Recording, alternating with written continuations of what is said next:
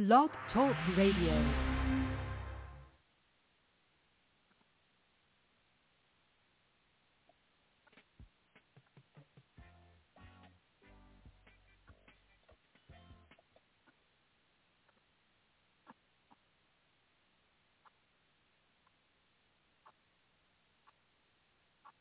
Anthony, do you hear it? No, I don't. don't. The music? No. That's what it's cool.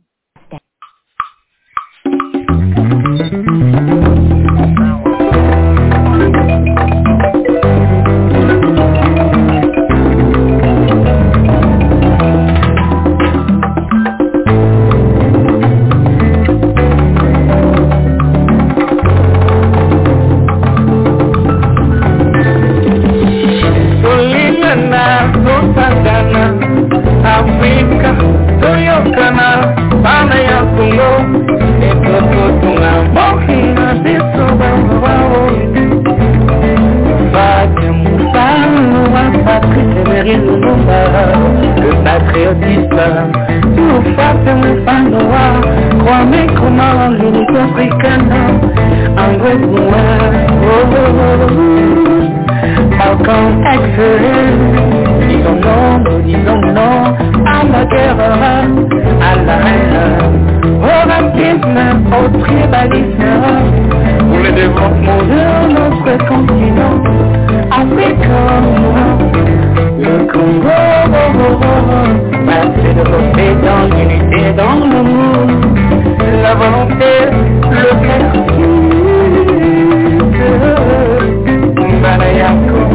l'amour, la volonté et le sacrifice pour le changement du Congo. Congo pour un Congo nouveau. Madame Patricia Lokwa, servant. Banaya Congo Tolingana, Sangana. Africa, unity, we are strong. Congo deep, unity, we are strong.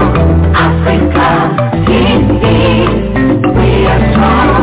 Congo deep, unity, we are strong.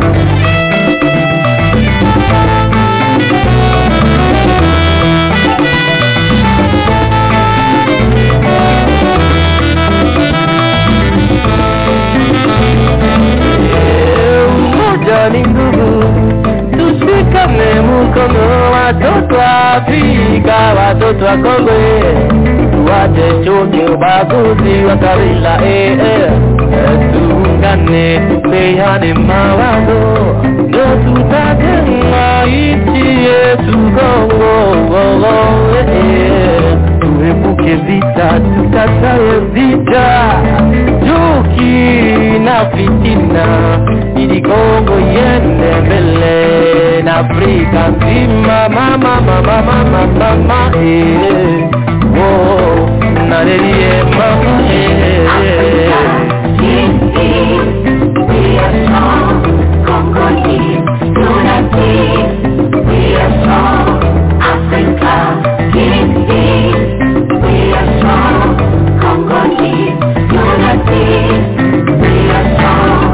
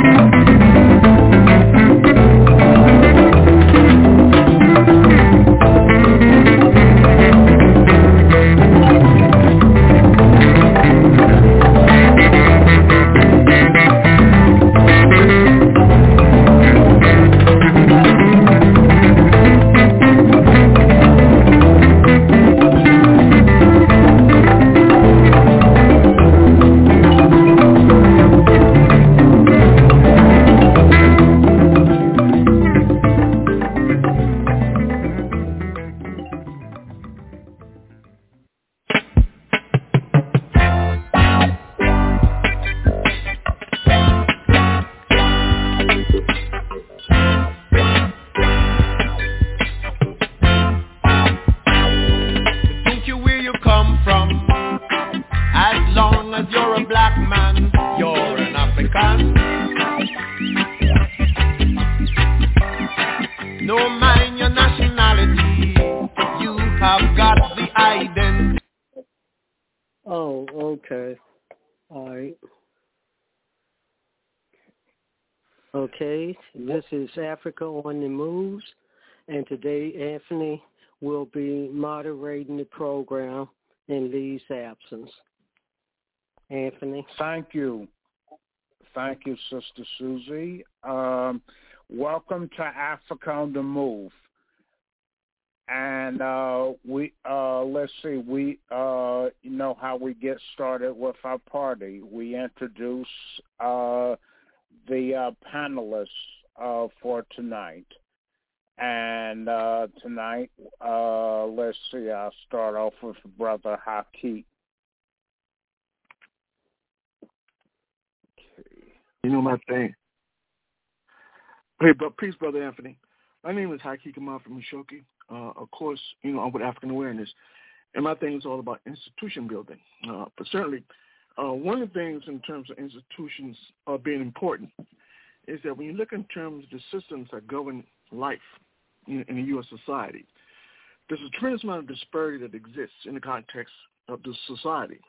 And one wonders why so much disparity exists. But certainly in the context when you talk about those institutions geared toward the health of the populace, when you look at the kind of practices they employ in terms of sacrificing health care for the bottom line, it raises the question in terms of just how important is the lives of human beings in the context of capitalist America.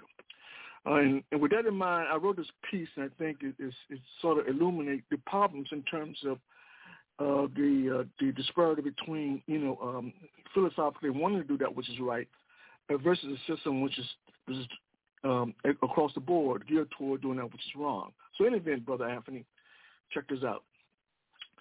Now, if recollection serves me correctly, Hume, the philosopher, once stated, and I paraphrase, morality does not exist only opinion and social convention. Nowhere is this more evident than the philosophical thrust that undergirds capitalism, a system so lacking in empathy for life, it would rather destroy life itself than fail to fulfill its objective of accumulating intangibles like control, power, and money. In the process of obtaining these intangibles, biodiversity the planet needs to survive are sacrificed, and the self-immolation or destruction of life is assured. Self-immolation in itself is a slow process. As a catalyst, the routine negation of human life is often the starting point in planetary demise. Concealed in deceptive logic that conditions us to reject the logical outcomes that comes with the use of institutional power for power's sake. One recent article I read points out the inevitability of the negation of life when capitalistic-focused institutions are free to use their power in an arbitrary way that elevates the intangibles over human life. The article entitled, How a Hospital Chain Used Poor Neighborhoods to Turn Huge Profits. While expressing the exploitation of poor people is not unusual, in fact, capitalism demands it. The unusual aspect focuses around government attempt to address healthcare disparities and the atrocious medical outcomes for poor people, and specifically entire African communities that are systematically exploited financially that offers little by way of medical care or medical equipment needed to combat illness. The article points out that federal government established a program whereby hospitals with nonprofit status could purchase pharmaceuticals or prescription drugs at a steep discount, all the while charging those with medical insurance full price. Reasoning behind this government plan was hospitals located in impoverished communities could use the excessive profits obtained to reinvest in the facilities to purchase medical equipment and salaries to minimize staff turnover. Government planning, despite right-wing criticism, was very effective. Claims of free market efficacy had anticipated without markets dictating terms of medical care, government intervention or socialism in the marketplace could never work effectively. Free market capitalists were wrong. Bon Secours Mercy Health, one of the largest healthcare chains in the U.S., brought in $1 billion in profits while setting on $9 billion in cash reserves, according to hospital financial data. The fact it brings on average $100 million per year tax-free and tax avoidance in terms of federal, state, and local taxes averaging $440 million per year, this according to the Loan Institute, means that the possibility of insolvency is remote. The socialist principles employed by the federal government were successful in that the windfalls anticipated materialized, providing these nonprofit hospitals with an infusion of cash that could be invested in corporate and or financial bonds without utilization of the $9 billion in reserves. Now, I should add at this point, no one would dispute the potential for volatility of the bond market, and certainly investors with high yields carry some risk. But the option to manage those risks by diversifying and hedging does exist. Now that I have dispelled notions of why nonprofit hospitals must be prudent in managing their earnings by cutting medical services and or equipment, I can return to the economic benefit of socialism and the economic gains associated with providing care for the indigent. Now, without government policy that essentially provided tax cuts for nonprofit hospitals, the reality is medical care for poor people would not only be unattainable but unaffordable. Given the decline or contraction of capitalism because of its inability to incorporate the interests of humanity, one has to ponder without social planning, what would the healthcare system look like without some socialism? Not good. Now, according to the recent medical care report, it was reported during the emergence of COVID-19 there were only 120 beds per 1,000 patients in the U.S., the lowest ratio in the Western world. Many believe the market would ensure care for all COVID-19 patients in need. The market failed miserably. According to the Department of Health and Human Services, over the course of the pandemic, 98 million individuals will be infected twice or more, given a population in the U.S. of 300 million people. 20 million requiring hospitalization, 4 million requiring intensive care unit level of care. Obviously, 120 beds in a marketplace cannot accommodate these kinds of numbers. The problem with not enough beds in hospitals is compounded by the fact little under 1,200 trauma centers exist in the contiguous 50 U.S. states. Why would anyone conjecture capitalism markets would accommodate the needs of humanity is hard to fathom. Additional hospital beds under capitalism would have negatively impacted profit margins. For the capitalists, it was better to increase medical costs for those insured, and if the rest die for lack of care, so what? That's how markets work. The trade-off was simple: profits or death. Profits won. In the case of Bon Secours, who benefited from public largesse or government funding, the mandate to provide Medicare for the poor was sabotaged. Instead, Bon Secours used the windfall profits to invest in hospitals in wealthy neighborhoods. The contractual agreement between Bon Secours and the government were abrogated by Bon Secours spending about $4 million only on improvements in the hospital in the poorer neighborhoods.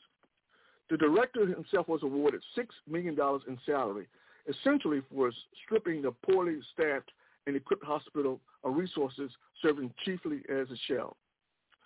How did Bon Secours get away with skirting that contractual agreement with government to provide care for the poor in the poor Churchill community in Richmond, Virginia? A couple of reasons. One, the agreement is to provide care.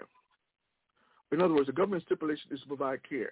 The quality of care was not stipulated by government, only that care be administered. A poorly staffed ER and pharmacy satisfy government's requirements. According to insiders, Bon Secours managers was keenly aware of this policy. Secondly, encoded in capitalism DNA is the right to make profits without government intrusion dictating the business model used. Capital should be used to increase wealth and investments, which is usually the engine employed to increase wealth.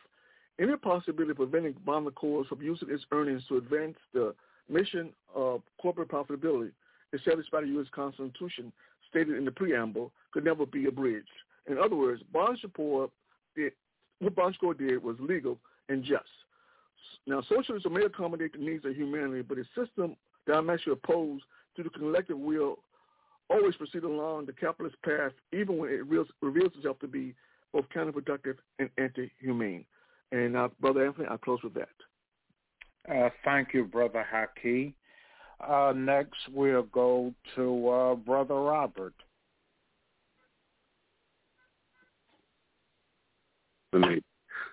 Thank you, Brother Anthony. Greetings to everyone within the sound of my voice, especially the illustrious panelists. My name is Robert Andrew Moses. I've been in the struggle for scientific socialism from the moment I was introduced to Marxism during a government class back in my high school years, 1968. I call Marxism the race to cure racism. I bear witness that there's one God, Jesus, who is the author and finisher of my faith, and that Mao Zedong is his messenger for government. Fathers, help your children. And we don't reverse correct verdicts. I'm pro-choice, and I vote. I believe women hold up half the sky. Therefore, I'm for the Equal Rights Amendment, ERA, yes. And we continue to struggle to unite the many, to defeat the few, and to have truth prevail. Free Julian Assange. And thank you for allowing me to be on the show. You're welcome. Thank you, Brother Robert. Next, we'll go to Sister Eleanor. Good evening, Brother Anthony and fellow panelists. Good evening to you, Hakeem, Susie, Anthony, and Robert Moses. My name is, and to our listening audience, both here and abroad, my name is Eleanor Johnson. I am an artist, an educator, environmentalist, and a human rights advocate. I'm delighted to be here this evening. The struggle continues. As we can see, the Sahel region of Africa is not only at war with itself, nation to nation. There's an incredible environmental war going on right now. The drought is outrageous, and people are about to face what could be a famine in the next few months unless something is done. I'm delighted to be on the show this evening. I hope we have an opportunity to discuss the struggle that the world faces, and I agree with Brother Robert. We need to free Julian Assange right now. No, that's one problem that we could resolve. Journalism is not a crime. Thank you. Thank you, Sister Eleanor. Let's see. A comment on the point that Hakeem made regarding health care under capitalism, and it is the quality that health care the masses receive is consistent with the philosophy of capitalism, and that is that profits reign supreme. Capital takes priority over human life, and that has been true of capitalism since its inception. Let's see, and also this is related to the point that Sister Eleanor made regarding the environment. Environmental issues also take a backseat toward the maximization of profit. Okay. All right. We'll take a cultural break, and when we come back, we'll discuss what is going on in your world and community. Center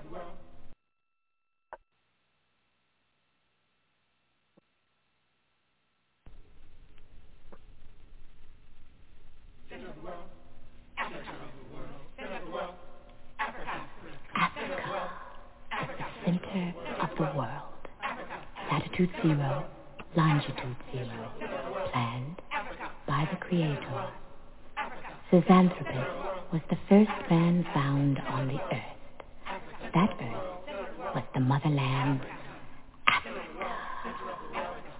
We know that without total understanding of what happened in the past, it would be difficult to relate to to the future, we know that within the structure of the music, there should be a message, and the message should be truth. So now, we give you Africa, the center of the world.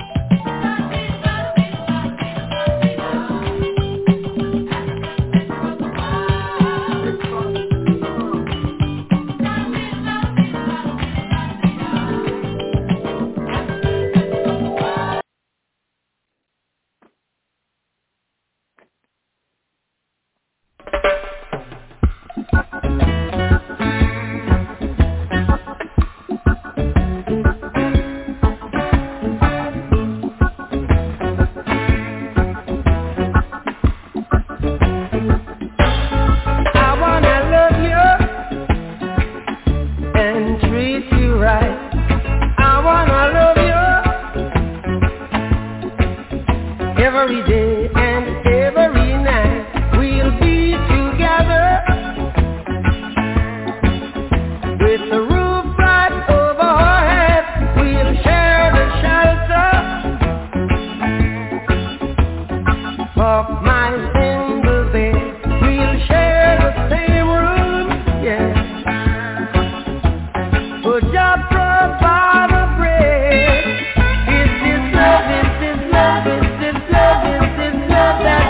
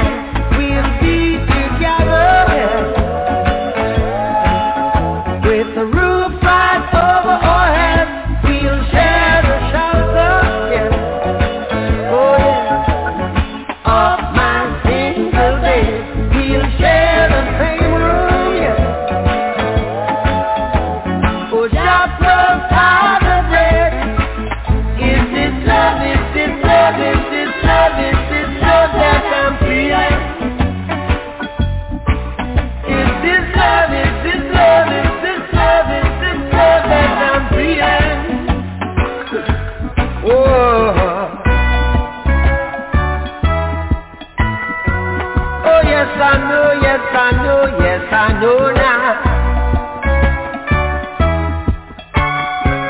Oh yes I know, yes I know, yes I know now.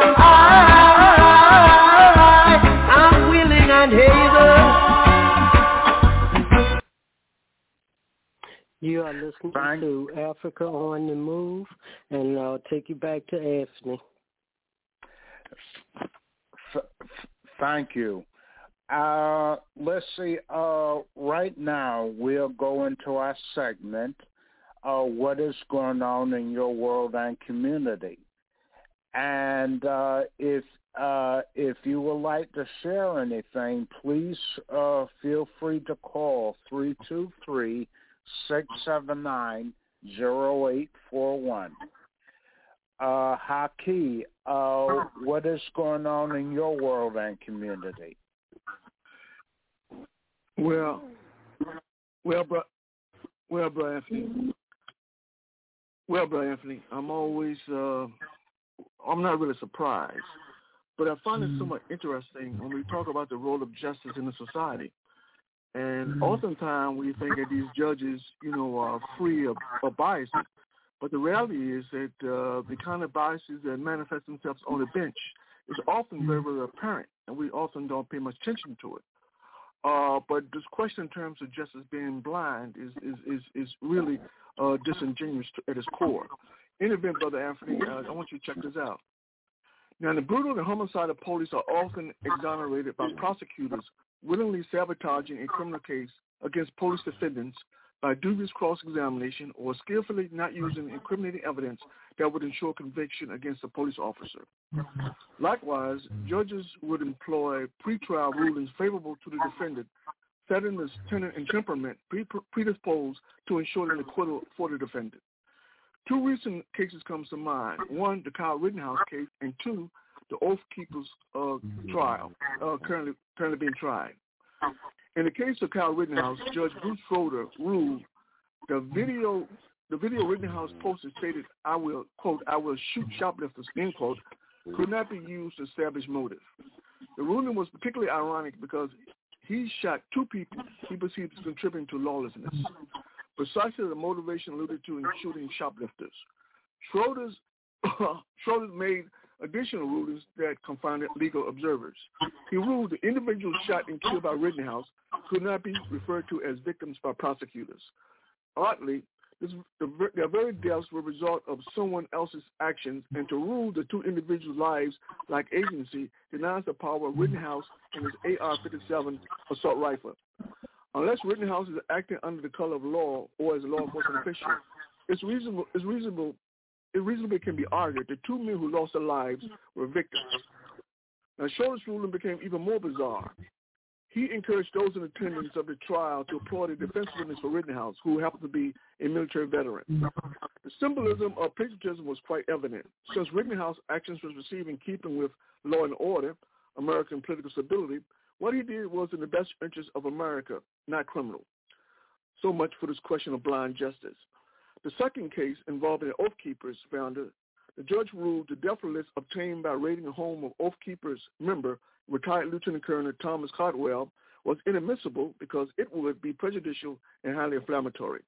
The death list in question enumerates those perceived as political enemies to Trump's re-election and the necessity of strategy to neutralize their influences.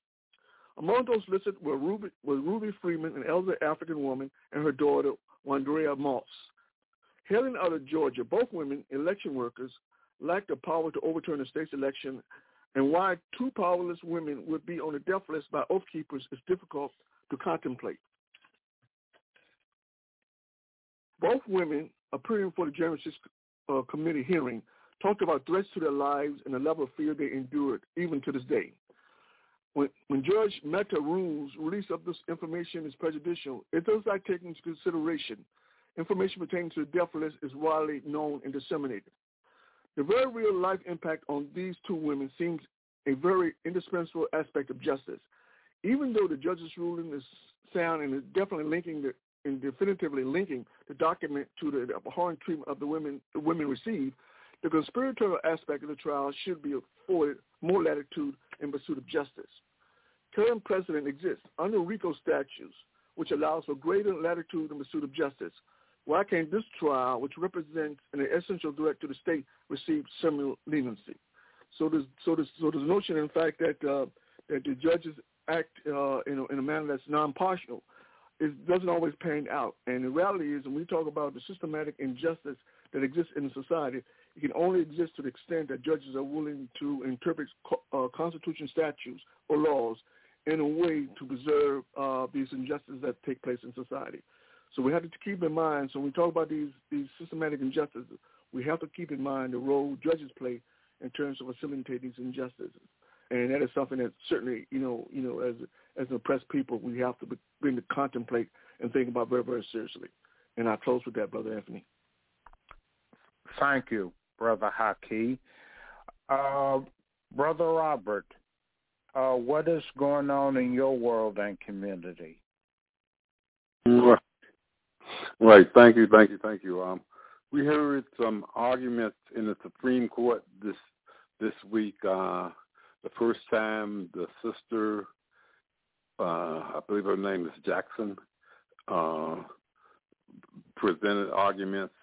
She defended the Second Amendment and the 14th Amendment, showing that they were intended to rectify the injustices faced by people of color and black people in particular, and that it was to try to level the playing field. And I thought she did some real good arguments.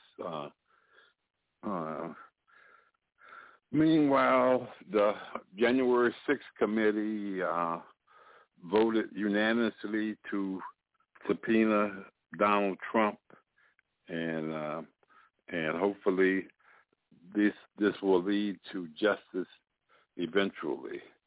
Hopefully the Department of Justice will take up this case, because there's a possibility that this committee may not be able to continue after the midterm elections. Those are the two main things that happened as far as I could see this week. Thank you. You're welcome. Sister Eleanor, what is going on in your world and community?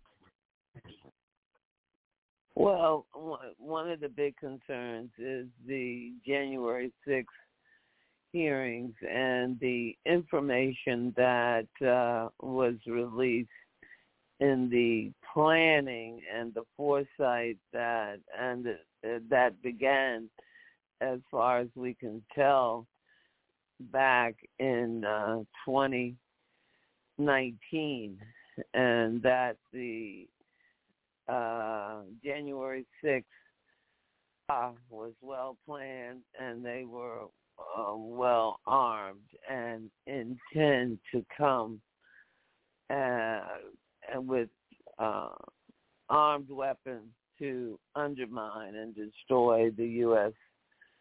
government by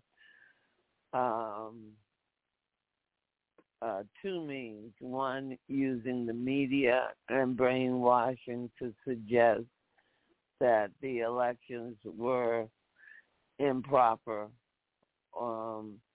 It was determined that President Trump had decided back in November, before the election, that if he lost the election, he would claim that the election was stolen. That was a strategy, a plan. And the backup was the military groups, such as the Oath Keepers and the Proud Boys, that were going to and did take over the Capitol. Meanwhile, we're going to face a Supreme Court that's going to be hearing important issues concerning voters' rights, concerning affirmative action, and these are very important issues that we face, especially with so many states haven't enforced or instated laws that violate or restrict voters' rights and access. And we've seen this happening across the country. Meanwhile, the November elections are extremely important in that if people who believe the election was stolen when they know it wasn't, but they're willing to put forth this lie and promote it, are elected, we will see something we haven't seen in the world in almost 3/4 of a century, and that is authoritarian type government potentially in the United States. Now, we already see it in Peru with Bolsonaro, and we see it in India, but to see it in a Western country. So this is a very dangerous time for us, and the Supreme Court really has to make sure that it stays off of the neck of the affirmative action movement. It only has an effect in 2 venues, and that's in education and employment. It is the only place where the word black is used because it is referring to African Americans. And our rights are at stake. One case that they're hearing involves Harvard, and it's awful that the Ivy Leagues are where these cases are coming from. So all of this is happening while we see the winter coming and the people in Afghanistan having no access to heat and having food shortages, and we continue to see propaganda being pushed forward as if Russia is the reason that people are starving in Africa. And there is no mention of the drone strikes that occurred in Somalia by the U.S. earlier this year, or the continued bombardment of the people of Yemen by the Saudis. So these are things that I reflect on in my day-to-day life while we continue to see Cuba suffer with the loss of 50,000 homes because of the hurricane, and the people of Puerto Rico suffering as well. And I hope that we will be able to discuss these issues this evening on the show. Thank you. Thank you, Sister Eleanor. A couple of comments on some of the observations that have been made to this point. I noticed that all 3 of you made comments on the justice system, which does not get enough attention because of the misheld perception that justice is blind. It is not. Like the other 2 branches of government, there is a built-in bias in the justice system.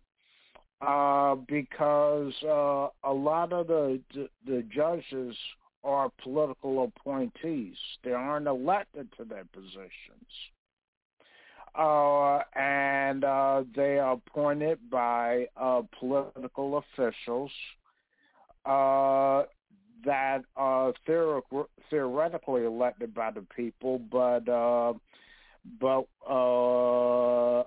let's say if we discussed numerous times on this program, most of your political officials are in the pockets of the U.S. Bourgeoisie, and they make their decisions accordingly. And so actually the justice system is no more objective than the other two branches of government. And the decisions that have been made recently, bear that out in terms of the types of decisions that have been made. And let's see, I would add that having African justices, when the oppression we're facing is systemic, does not solve our problem. Is mere symbolism. And let's see, and things are getting worse all the time as we struggle, for justice in an unjust system. Any comments on that by anyone?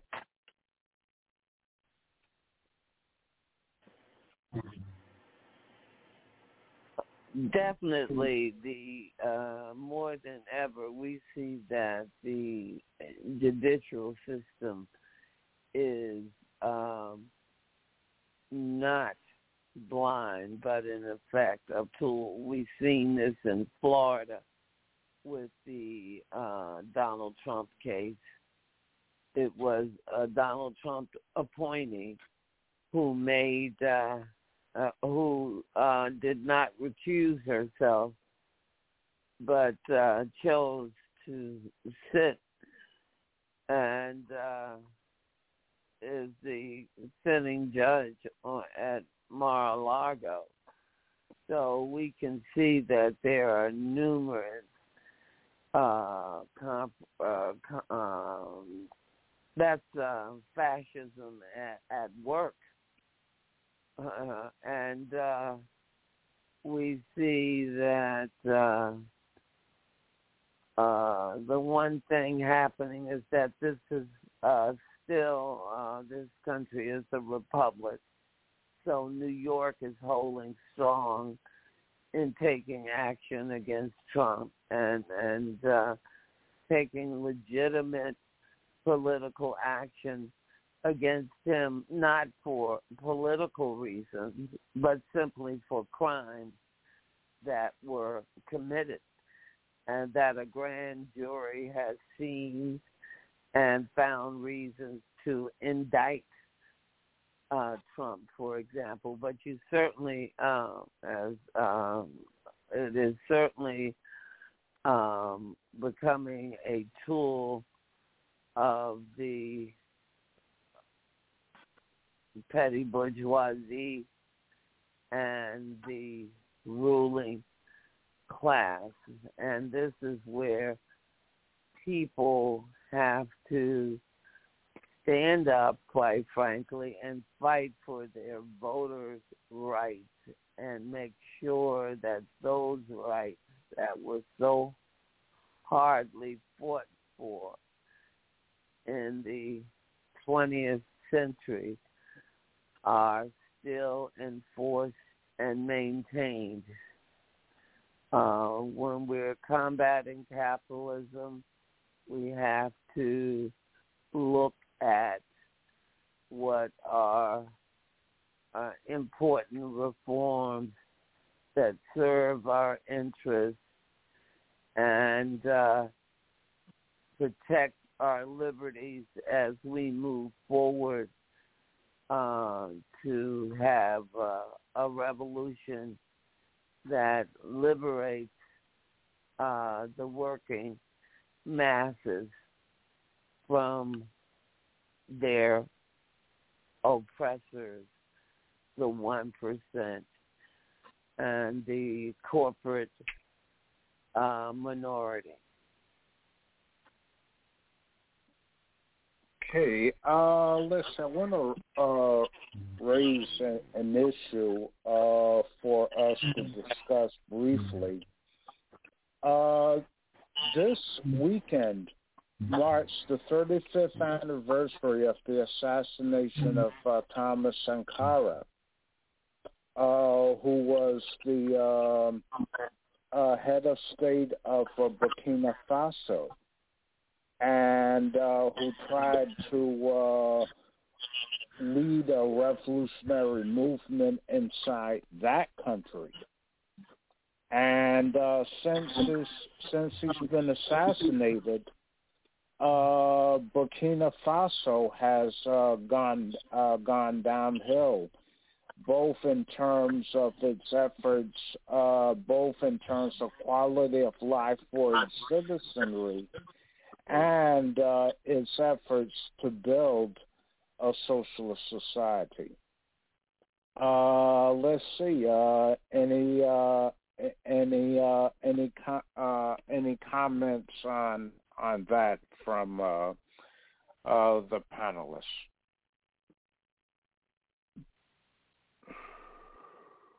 Oh, yeah, Brother Anthony. Yes. Yeah, I think you may want to call out who you want to talk to specifically because she's doing the board. So if you just call it generally, yeah. Okay. So you got to call who you're talking to, but otherwise she can't. It's hard for her to maneuver to run a board like that. She can't do that. So, but anyway, let me respond to your question in terms of Thomas Sankara.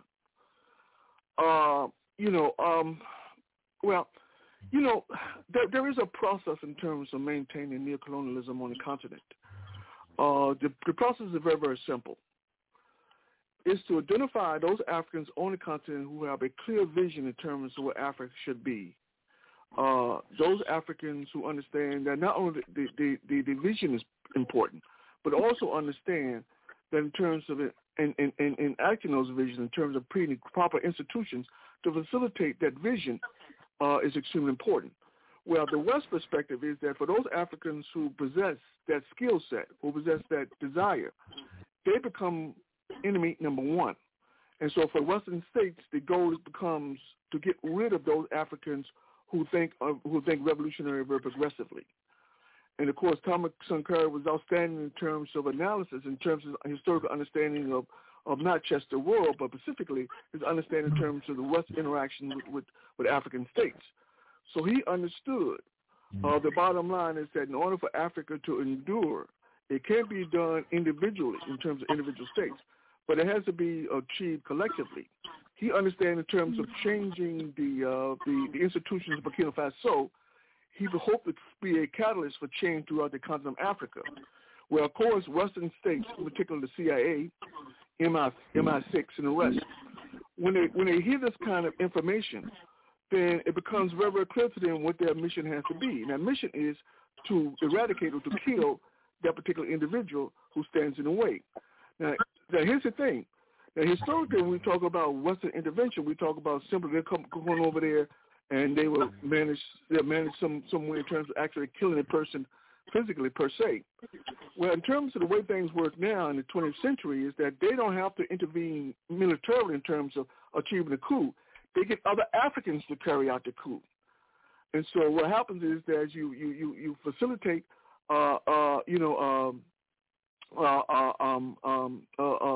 you facilitate, the Western states facilitate a realization, that in order to ensure the number of the considerable number of Africans willing to carry out Western mandates, they do so by facilitating in terms of for those individuals who are corrupt on the continent by providing providing money for them.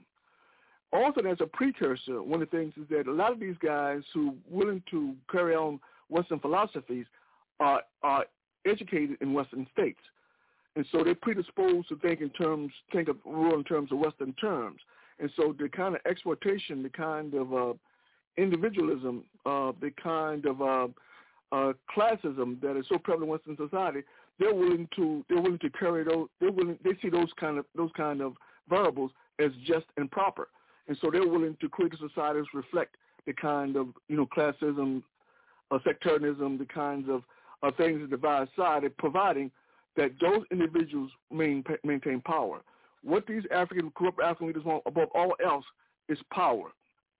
And so when P.L.O. Lumumba talks about the fact that when he talks about we're being bewitched, it's not so much as a mystical process as it is this class dynamic playing itself out in terms of African leaders who are willing to play by Western rules at the expense of their countries, of their people. And so this is fundamentally still the problem. This is why you talk about the deteriorating conditions in Burkina Faso since the death of Thomas Sankara. But this is precisely part of the program. If you can rid Africa of progressive and revolutionary leaders, you can go down the list in terms of assassinations and coups against African leaders. There's a long list. You can go down the list, and inevitably, every time those progressive revolutionary leaders are killed, then those societies slide backwards. And that's no mistake. That's all by design. See, what is important is that, the masses of African people understand that this kind of neo-colonialist mindset constitute a real threat, to the continent. And if the masses don't fundamentally understand that this has to go, then the bottom line is that Western states will continue to prop up these corrupt individuals to lead these states to the demise of Africa. Now, here's the thing. When we talk about the importance in terms of African people standing up and saying, listen, no more neocolonialism, we're fed up with this, no more lionizing the West, no more the West is right, no, this stuff has to come to an end.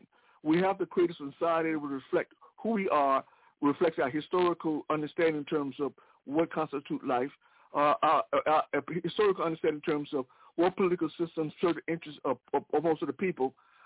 Those kind of issues can never be addressed if the masses of people are essentially find themselves in a situation where they're surveyed 24 hours a day, and that's precisely what's happening. Because you got regimes like Israel, states like the U.S., like the UK, like France, who provide the means in terms of the corrupt African leaders to spy on their people.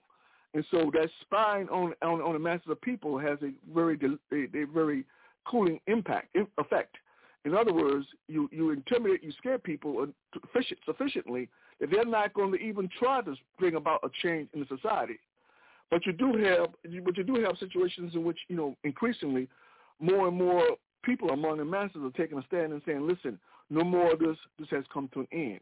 Certainly, you have to give props to Julian Malema out of South Africa in terms of his willingness to stand up and say, listen, this neocolonialism, this adoption of Western standards in terms of going about doing business or in terms of everyday life has to come to an end. Because clearly, in terms of carrying out their program, it's been very, very deleterious or very, very destructive to the aspirations of African people, not only on the continent but throughout the world. And so you do increasingly have people out of the masses of folks who begin to say, listen, this has to come to an end. In Sudan, you increasingly have masses of people who are standing up saying, listen, this stuff has come to an end. All this corruption, all this neocolonialism, all this stuff, now it's time to take in consideration the needs of Africa, the needs of African people. And in order to achieve that, we have to have the institutions, we have to have the political will and the political authority, to proclaim, that which is Africa as opposed to other outside forces. So increasingly you have more and more people who are actually beginning to stand up despite the surveillance, that's provided by Western states, to actually take a stand and say, listen, no more, this has to change. But make no mistake about it. All of this, all this usurping of, African leadership is no mistake. It's all by design. So clearly, we can also, and I'm close with this, we can also talk about in terms of when we talk about in the context of America, and you talk about the assassination of revolutionary and progressive leaders in the United States, it's no fluke that these individuals are killed off. It's all by design. And so every time they're killed off, then those movements tend to wane because, you don't have the kind of dynamism that you needed in terms of sustaining, those kind of movements. So Western states do a very good job in terms of analyzing, who's who in terms of potential for leadership, and to begin to neutralize those individuals. When they become too powerful, then they devise ways for the state to simply eliminate them in terms of liquidating them or killing them. So clearly, when we got our work, whether we talk about here or on the continent, as African people, we got our work cut out for us in understanding, that this is a game that we have to understand is very, very real. And if we don't understand the rules of that game to devise a method to counter that game, then we become victims of that game. And so clearly we have a political and moral responsibility to understand, that game, what goes on, how it impacts us, and what we can do in terms of remedying the situation that we find ourselves confronted with. And I close with that. Thank you, Brother Haki. Before we continue, I just want to let the audience know that if they have any comments or questions or issues, please feel free to call 323-679-0841 if you have a comment or question. And we'll call out your last four numbers. Thank you. Brother Robert, your comments on this issue. We're talking about Burkina Faso, yeah. The general plan and imperialism in general is attack intelligence to where there's enlightenment, to squash it and let the darkness prevail, and so that they can do their deeds which are dark and which they don't want to be seen. And so in Burkina Faso, the brother was assassinated because he was intelligent, just like in the U.S. with the COINTELPRO. It was to get rid of the leadership and the intelligence in the black community to prevent a black messiah, etc. So imperialism is about anti-intelligence and exploitation, and so this is what we're faced with, and we have to struggle to unite ourselves and educate ourselves and defend ourselves. Our organization is our main weapon, and they have finance capital. They can pay people to kill us, and they have all these weapons. We have to be organized. Thank you. Indeed. You're welcome. Sister Eleanor, your comments on Thomas Sankara's assassination. Well, it's been 35 years now, and the struggle continues. And the Sahel is being undermined environmentally. And tomorrow, for example, just before I get into that, I don't want to lose the point that the International Campaign Justice for Sankara, the ICJS, continues its fight for truth and justice in the Thomas Sankara and his comrades' case. Now, sections of the international implications of the case. There's a campaign that continues, and what is going to happen tomorrow at Howard University, they are going to show the film of his speaking in Harlem, his speech in Harlem, and that will be at the Louis Stokes Health Science Library at Howard University, located at 501 W Street Northwest. And that will be Monday, October 17th at 5 p.m. So it'll give us an opportunity to understand the struggle and how the struggle has continued and the impunity in which people are struggling. And also, coincidentally, there is an Ebola outbreak in Uganda, and the current vaccine isn't holding the Sudanese Ebola. So there's a lot going on, but tomorrow at Howard University, October 17th at 5 p.m., you'll be able to hear this revolutionary brother's speech that he made some years ago in Harlem, and that will be again at the Lewis Stokes Health Science Library, located on the campus of Howard University at 501 W Street Northwest, Washington, D.C., 20,059.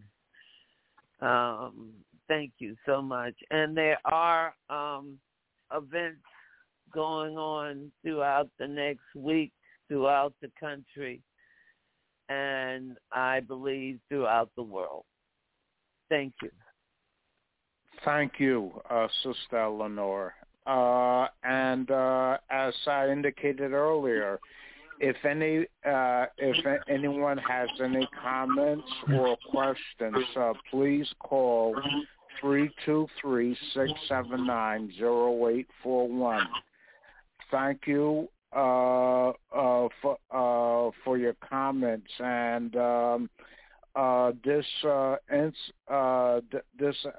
commemoration shows that neocolonialism is intensifying in Africa, and so is the resistance against it. And if any of the audience is in the Washington, D.C. area, please check this program out. At this time, we'll take a cultural break, and when we come back, we'll go into our main theme tonight, the impact of colleges and universities on the African community. Thank you.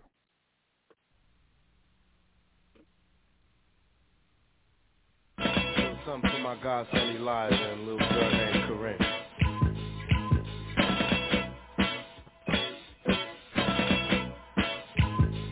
Say the blacker the better, the sweeter the juice. I say the darker the flesh and the deeper the roots. I give a holler to my sisters on welfare. Tupac can, if don't nobody else care. And I know they like to beat you down a lot. And when you come around the block, brothers clown a lot. But please don't cry, dry your eyes, never let up. Forgive but don't forget, girl, keep your head up. And when he tells you you ain't nothing, don't believe him. And if you can't learn to love you, you should leave him. Cause sister, you don't need. And I ain't trying to gas you up, I just call them how I see. You know what makes me unhappy? When brothers make babies and leave a young mother to be a pastor. And since we all came from a woman, got our name from a woman, and I came from a woman, I wonder why we take from our women, why we rape our women, do we hate our women? I think it's time to kill for our women, time to heal our women, be real to our women. And if we don't, we'll have a race of babies that will hate the ladies that make the babies. And since a man can't make one, he has no right to tell a woman when and where to create one. So will the real men get up? I know you're fed up, lady, but keep your head up.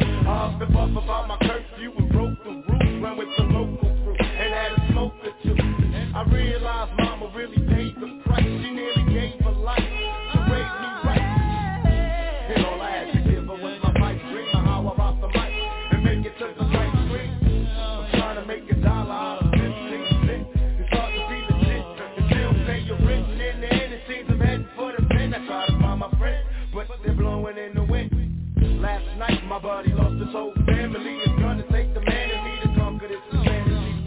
It seems the rain will never let up. I try to keep my head up and still keep from getting wetter. You know it's funny when it rains, it pours. They got money for wars, but can't feed the poor.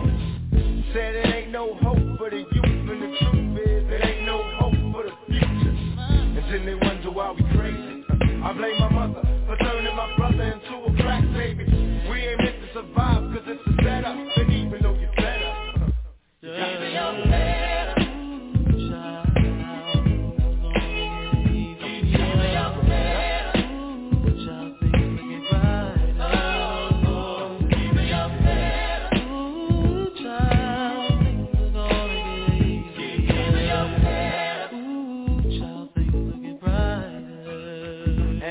To all the ladies having babies on their own, I know it's kinda rough and you're feeling all alone.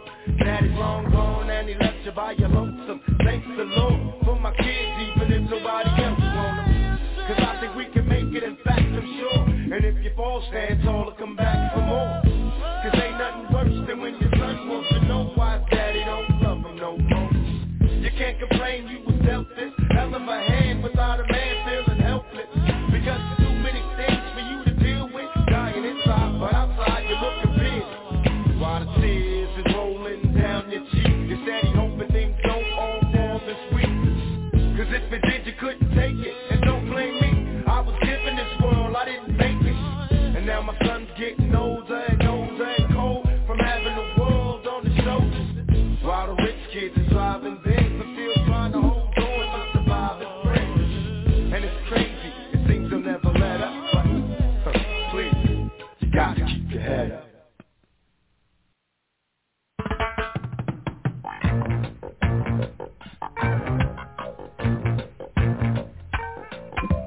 Get up, stand up. Stand up for your right. Get up, stand up. Stand up for your right. Get up, stand up. Stand up for your right. Get up, stand up. Don't give up the fight. Preacher man, don't tell me heaven is under the earth. I know you don't know what life is really worth. It's not all that glitter is gold. After the story had never been told, so now you see the light. Hey, stand up for your right. Come on, get up, stand up. Stand up for your right. Get up, stand up. Don't give up the fight. Get up, stand up. Stand up for your right. Get up, stand up. Don't give up the fight. Most people think great God will come from the sky, take away everything and make everybody feel high. But if you know what life is worth, you would look for yours unheard. And now when you see the light, you stand up for your right. Yeah, get up, stand up. Yeah, yeah, stand up for your right. Get up, stand up. Get up, stand up. Don't give up the fight. Life is your right. Get up, stand up. We can't give up the fight. Stand up for your right. Lord, Lord. Get up, stand up. Keep us bubbling on. Don't give up the fight. Yeah. We're sick and tired of your ism, schism, game, dine and go to heaven in Jesus' name, Lord. We know and we understand Almighty God is a living man. You can fool some people sometimes, but you can't fool all the people all the time. So now we see the light. We gonna stand up for our rights. So you better get up, stand up in the morning. Give it up, stand up for your rights. Stand up right now. Get up, stand up. Don't give up the fight. Don't give it up, don't give it up. Get up, stand up. Get up, stand up. Stand up for your rights. Get up, stand up. Get up, stand up. Don't give up the fight. Get up.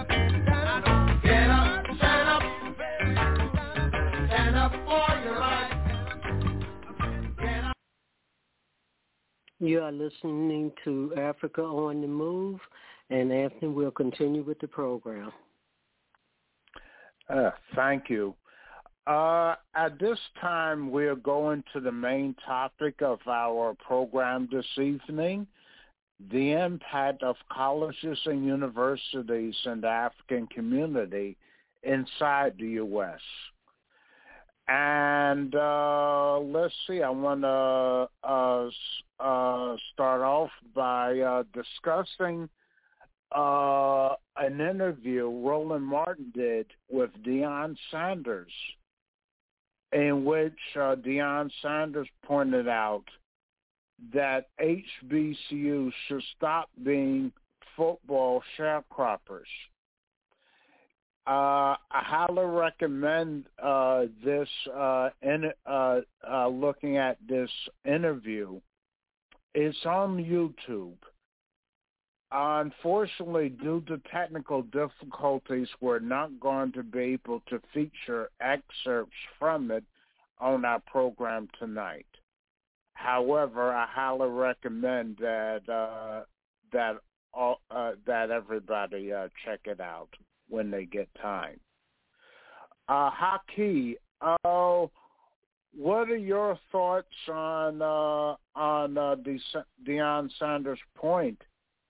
And why is it that HBCUs tend to be football sharecroppers? Well,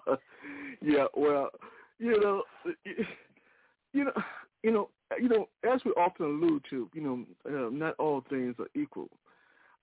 Certainly in the world of capitalism, one of the things is very apparent. The focus is all about maximizing wealth. So in that context, when you talk about maximizing wealth, it doesn't necessarily take into consideration what is fair. So we need to dispense with this notion in terms of what is fair in the context of capitalist society. So in that context, when you talk about small historical, HBCUs and colleges, relative, say, bigger institutions, clearly, when you talk about the potential for earnings, it's a great deal more with the larger universities, in the consideration that these larger universities have large endowments, they have political connections, they have all those things they need in terms of growth. Those same things are denied smaller historical universities, historical black colleges and universities. And those things are denied historical black universities simply because the mission of black universities historically has never been about competing with other universities. It's always been about, providing an education, not the best education available, but an education. To some extent, that has changed over the years as, historical black college universities, have access, to investments in terms of making it possible, to bring into these institutions, better technology and those kind of things they need in terms of really competing, on a global scale. But bottom line, but historically speaking, though, and we talk about in terms of this schism as it relates to to fairness. One of the things you talk about, putting these football, these football teams on the field. It should come down to a question in terms of sharing the pot equally, but it doesn't often manifest itself. So inevitably, what happens is that the large universities get a larger share of the pie, even though the contributions of the smaller HBCUs are simply discounted. And the question becomes: so why does HBCUs continue to accept smaller portions of the proceeds when it comes to performing before these large crowds? One has to ask himself, a lot of it has to do in terms of what HBCUs are willing, to accommodate. To the extent that HBCUs are willing to allow themselves to be short, to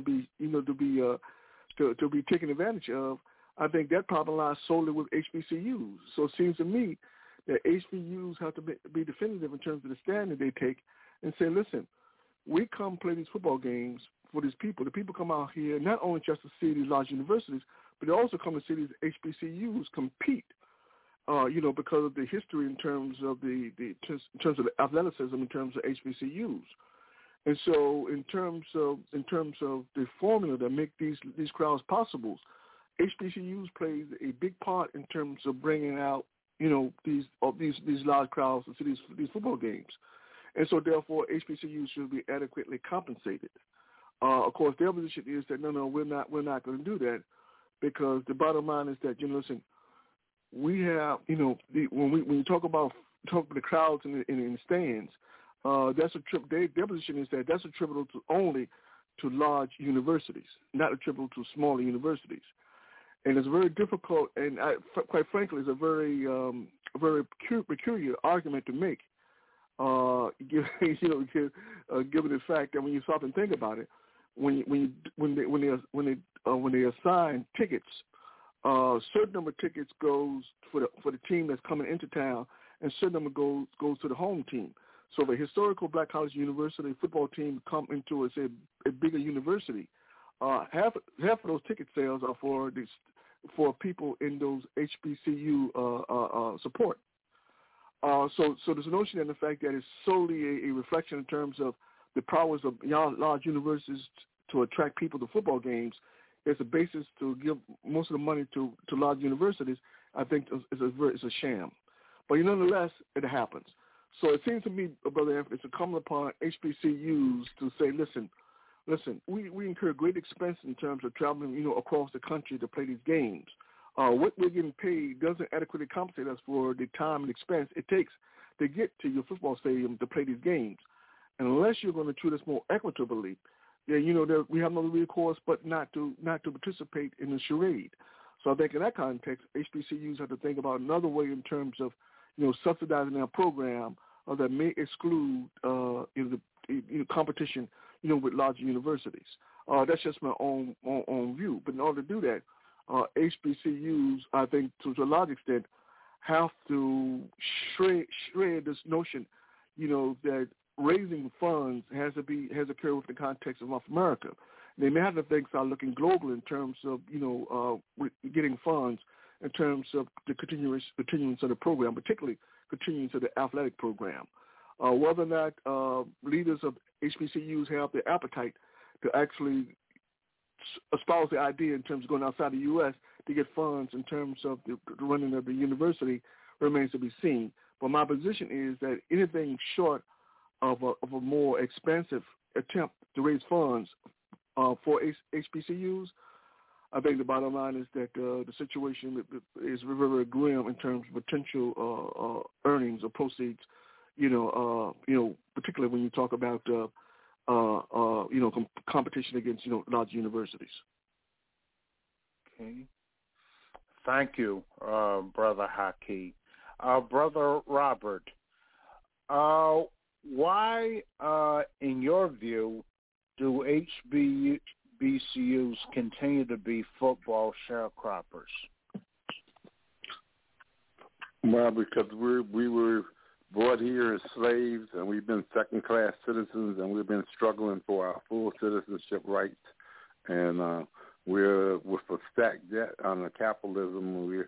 We're on a stacked debt, and so the foundations of these schools were from the freed slaves, and the endowments are not that as well as the Ivy League and other schools, the more predominantly white schools. And so, it's a matter of the condition that we find black people in, generally speaking, throughout the world. Wealth is being withheld from us systematically and purposely.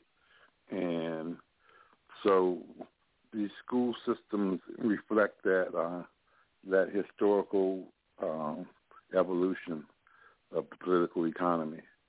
Thank you. You're welcome, Brother Robert. Sister Eleanor, why do HBCUs continue to be football sharecroppers? I think a lot of it is not pulling in the right resources. Like this weekend, Boys State and I think it's Virginia Union, a school out of Richmond, played against a school up in Baltimore, near Baltimore, Boys State.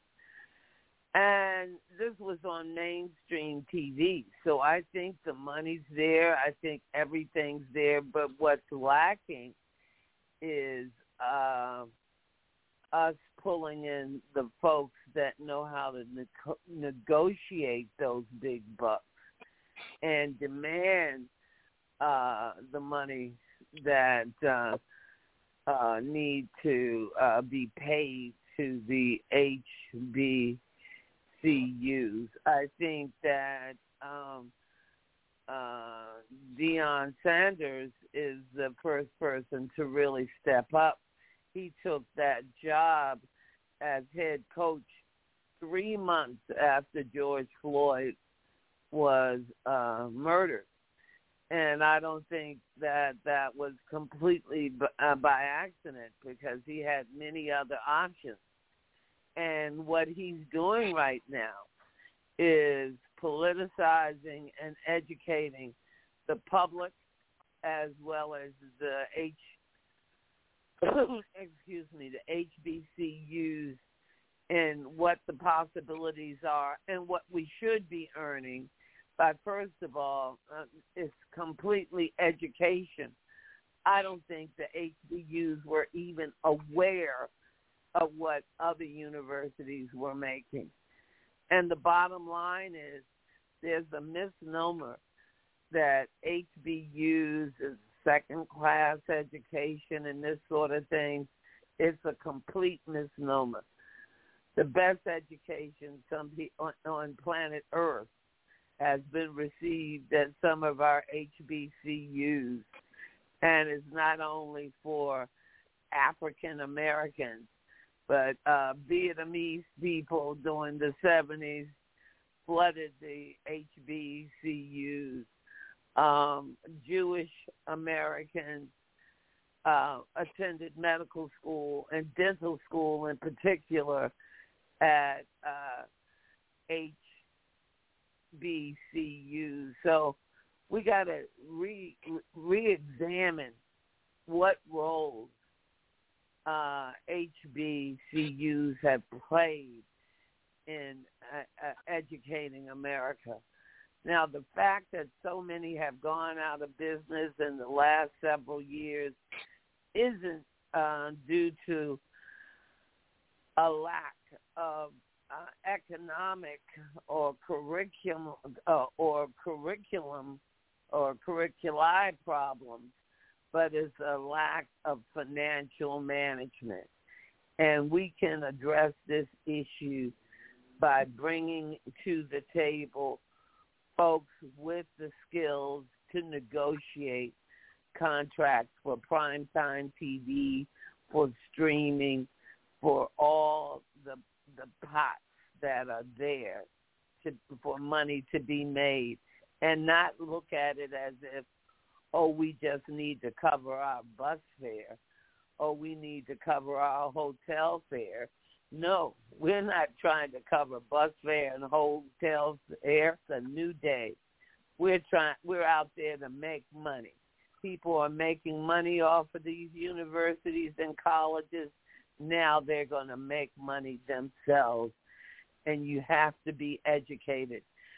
And Sanders is one of those kind of people that's doing that. And look, his son is a quarterback on that team in Jackson State, and they haven't been defeated by anyone this year. And they were the champions last year. So it's about faith and self and just knowing how great we are as a people and pushing forward economically. Thank you, Sister Eleanor. And I would add that I think, I think the psychological beating we take from suffering under neocolonialism plays a factor in that too. And let's see. And I want to broaden the discussion a bit and go into the impact that colleges and universities have in the African community. Can I, in general, not just HBCUs, but in general. And one question that comes to mind is with real estate, the real estate market being the way it is right now. Are universities becoming the new landowners? Start off with you, Brother Robert.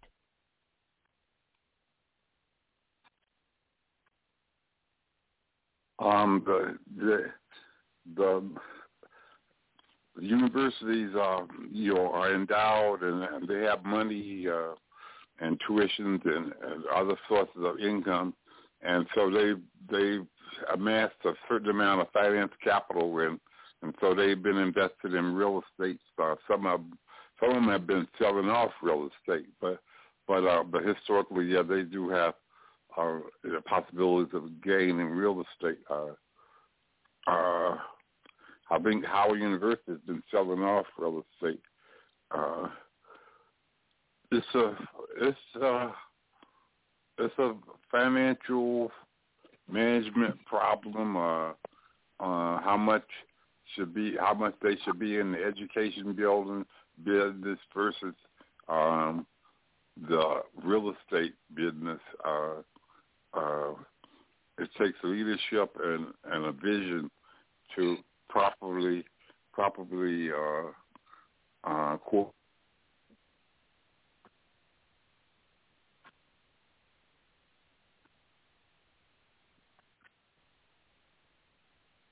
Robert?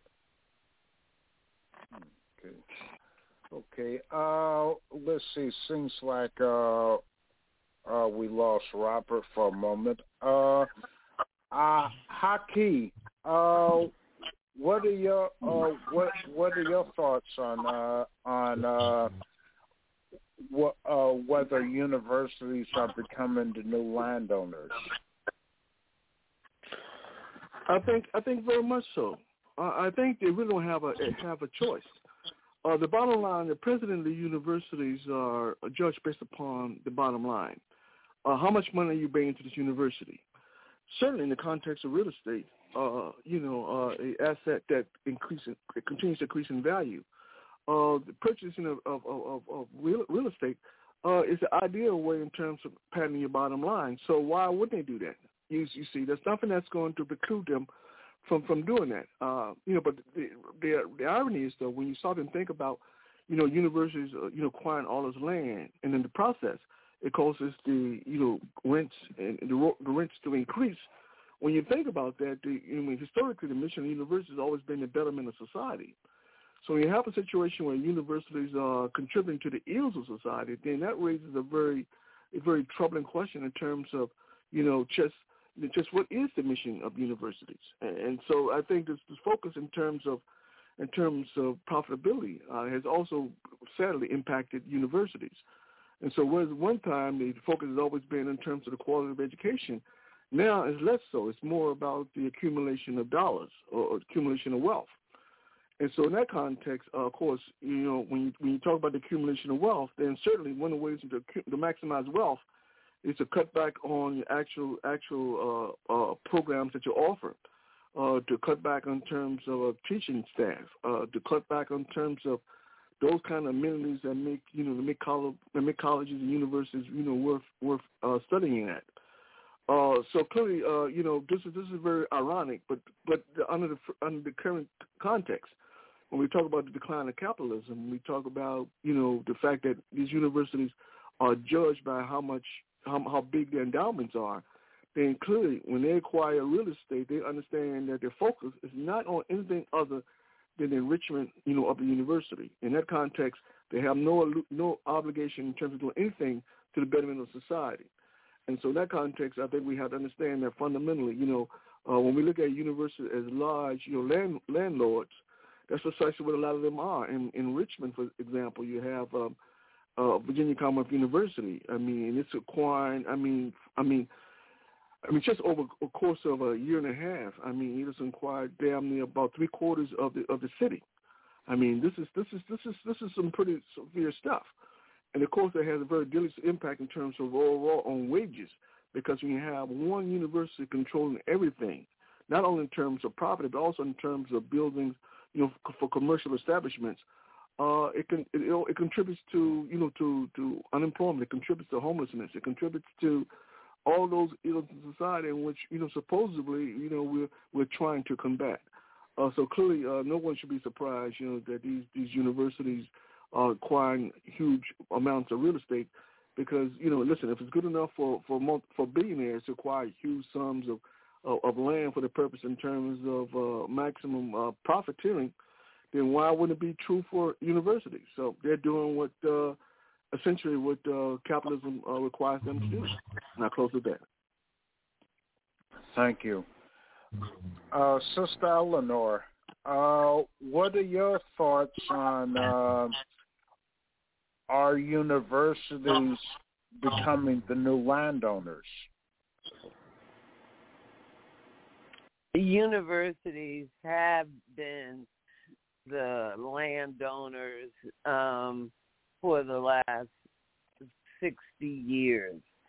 When you look at neighborhoods in Philadelphia, you look at Manhattan with the expansion of Columbia University, you look at Washington, D.C., with the complete annihilation and displacement of African-American neighborhoods such as Foggy Bottom, and schools, private schools and everything else. So they've been doing this for 60 years. The issue is right now is management. Now, Brother Moses said something really interesting. Howard University has been selling off land. Sometimes we have great intellectuals who may be MDs and PhDs as well as JDs. So they have all these credentials, and they become dilettantes. They think that because they have all of these credentials, they know everything. And in reality, Howard University should have had real businessmen, those people who specialize in real estate management and development at the table when it was examining what it would do with its assets. I've seen a building that Howard University owned, was graduate housing. A developer came in, Woodner and some other guy, Jonathan Woodner, and I forgot the other guy, came in. The building did nothing to it other than went through the building, corked and sealed every hole in the place, polyurethane the floors, painted the place, and just really took care of what were minor defects in the building and put it on the market at $2,500 a month. And they didn't do this in 2022. They did this in 1999, 1998. And now we've just seen another prize of Howard University's, the Meridian Dorm. I don't know if Howard University kept a portion of it or not, but now it's on the market and the developer is making money hand over fist. So the reality is that we need to reassess ourselves and reassess how we do things and not act as if there's no one that can come to the table and bring more and help us go forward, because we can make that difference. And we go back to Sanders down at Jackson State. I'm sure the top 5 are going to come to him soon, and I'm sure he'll have to think about it. But I think that man has vision, and he knows that it's important to begin to train the staff that works with him right now, and also to begin to see that they get the pay hikes that they deserve, and that he has the vision to increase his own salary at Jackson State by bringing different people to the table to negotiate contracts for these main media football games. It doesn't matter whether it's black or white. It just matters that it's the American favorite pastime, football. And TV stations want to have it viewed and want to promote it, and streaming and everyone else, whoever else does it, TikTok, whoever the social media folks are, want to see American football. It's a major commodity, and he realizes it and wants to market it as such. So that's what we need to do. And as far as universities being into real estate, that's old news. Look at what VCU did in Richmond, Virginia Commonwealth University. So it's just a matter of approach. Some people view themselves as victims. Other people have a team and a board that's put together to make money and grow an institution. Some people come to an institution with great resources like the University of the District of Columbia, and they have a vision where they're going to expand the university and build dormitories and build green and do different things like that, while other people just see themselves as a part of the petty bourgeoisie and think of themselves as being at a mediocre university. So it's a matter of perspective. And for those who have respect and love for the people and are willing to go out and find folks that work in the areas that they are not experts, but these people are the experts, whether it's real estate, whether it's sports medicine, whatever it is, put them on at the table, and you're going to see money in your pocket. And universities have long been in this country have long been into real estate. It's not a new thing for them. Indeed not. As a matter of fact, I think it goes back at least to the 19th century when they were land-grant, colleges established and whatnot. So, okay. That's right, brother.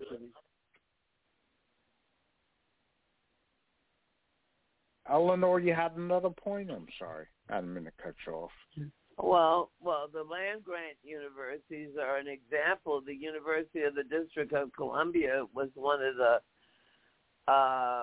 modern land-grant universities, and it was given real estate in Ward 3 in the District of Columbia and had the possibilities of doing all sorts of great things. One good thing did happen. They worked out a deal with Intelsec, but the problem with the deal with Intelsec, and they built a green building 40 years ago and did all of these things.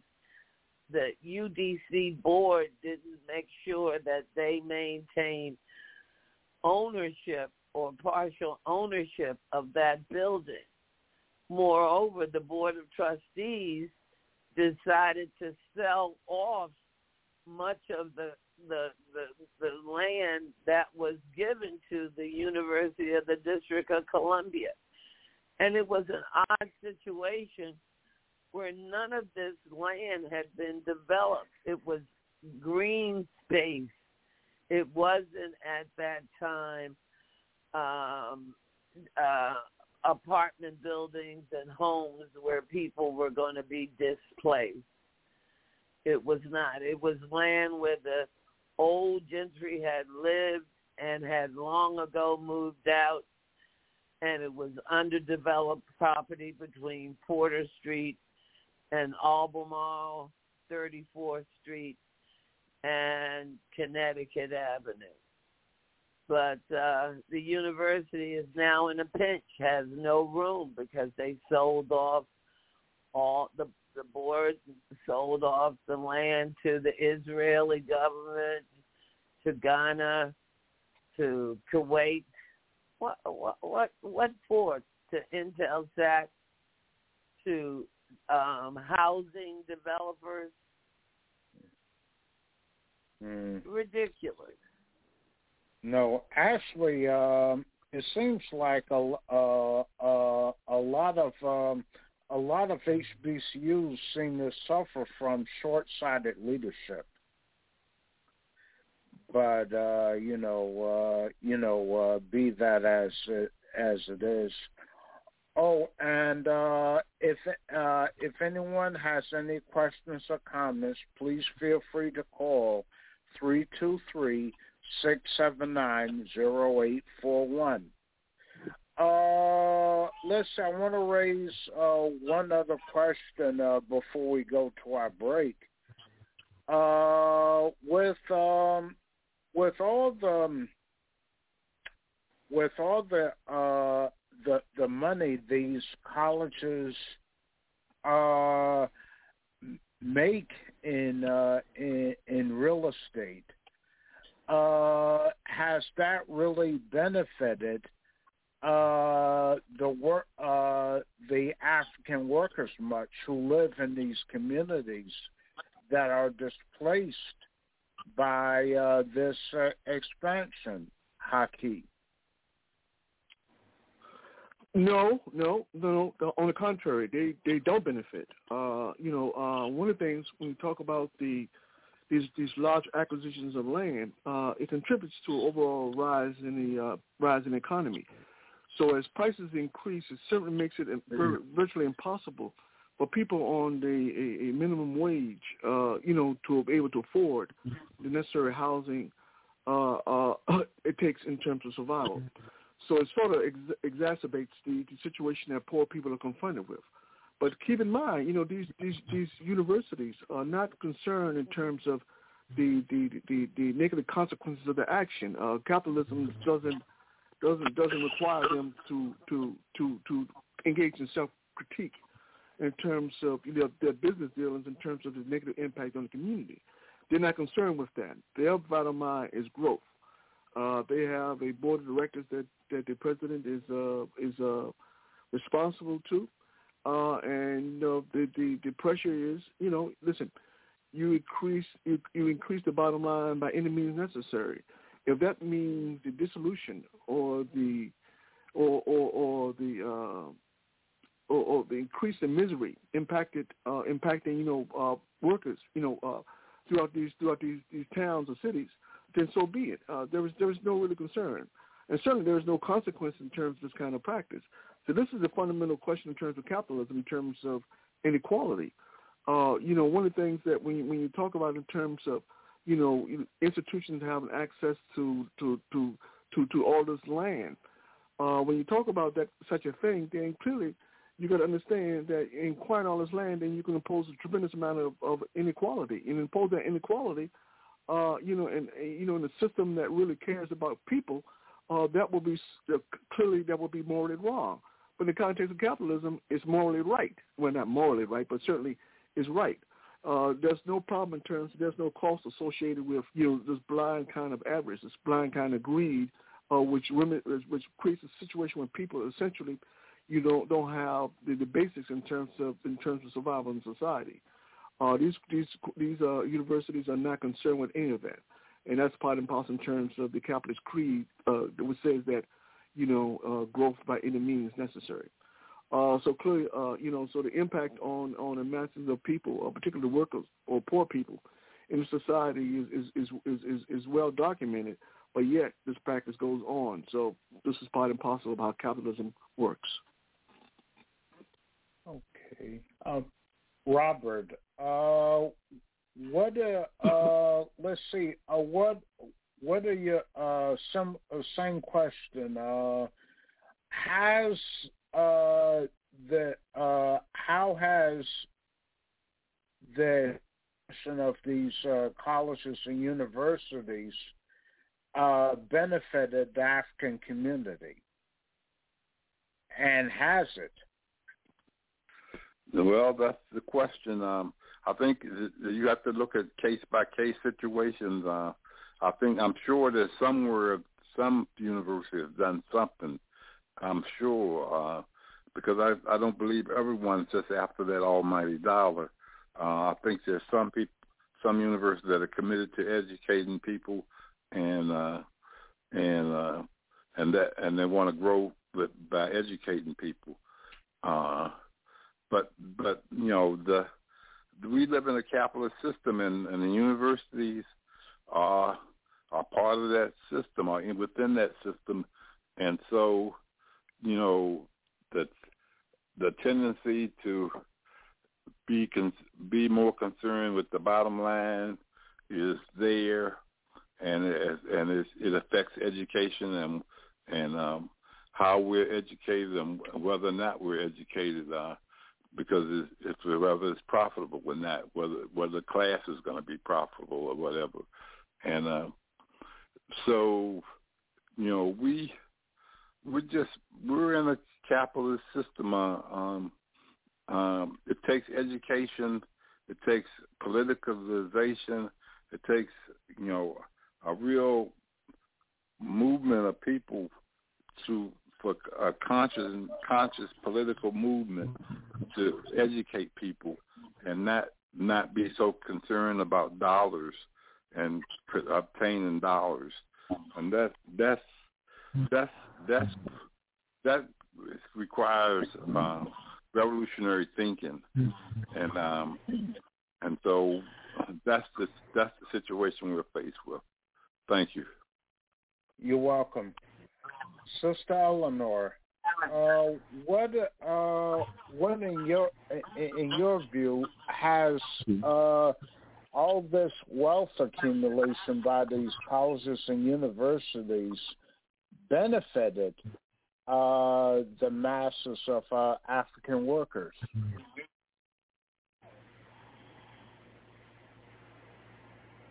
And if not, why?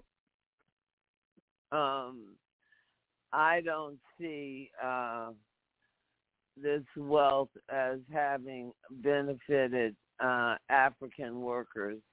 Now, you see what happened at an example of the way it has is that in the District of Columbia, the students at Georgetown University realized the low wages that African workers were making. When they realized that African American workers were making phenomenally low wages despite their huge tuition, when they saw that Patrick Healy was the first president, it used to be called the first president of black president of a university in the United States, and that university was Georgetown.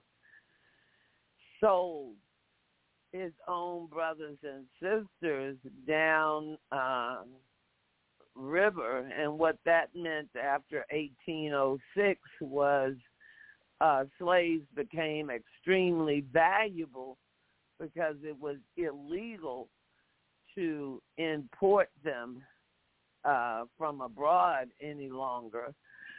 So the slave owners down south were paying big dollars, high dollar, for slaves.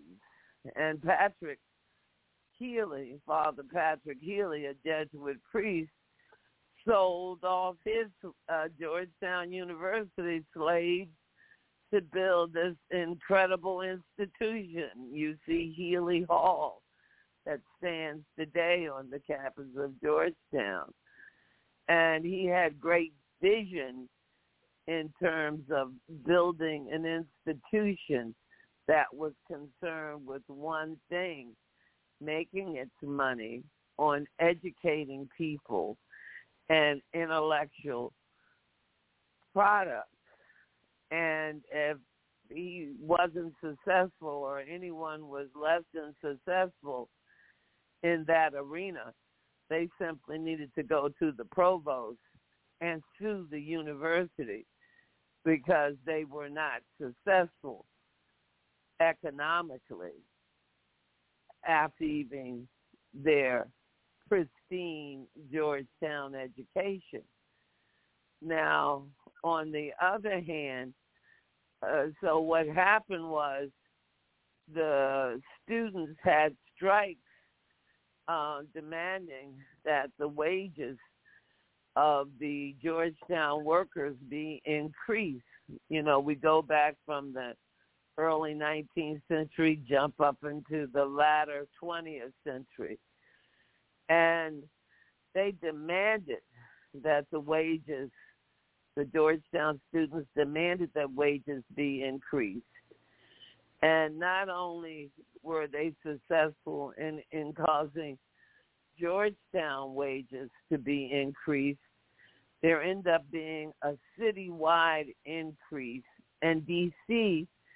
became like Oregon, like Seattle, Washington became one of the first cities to have that $15 minimum wage. And so the university had a positive impact on the wage earners in that situation. But in reverse, you see George Washington University underpaying workers, its African workers in particular, and utilizing them in construction and all other areas at nominal wages, and then replacing them with other minorities after a lion's share of the work was done. After the demolition, being exposed to asbestos and lead paint and all of this, well, those workers either aged out or were simply displaced and replaced by other workers. And I don't see any benefit in that scenario, in the George Washington University scenario. And in the long run, the Georgetown University scenario has ended up in some ways being a setback because the cost of living in the district is so extraordinarily high. So, you know, it's a complex question, and you see the same issue in Boston, where there are higher minimum wages than nationally, but that means little or nothing.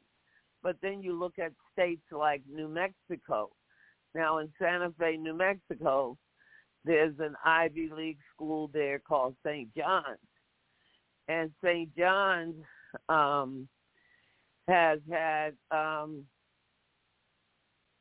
been there, but it hasn't had a adverse impact on wage earners.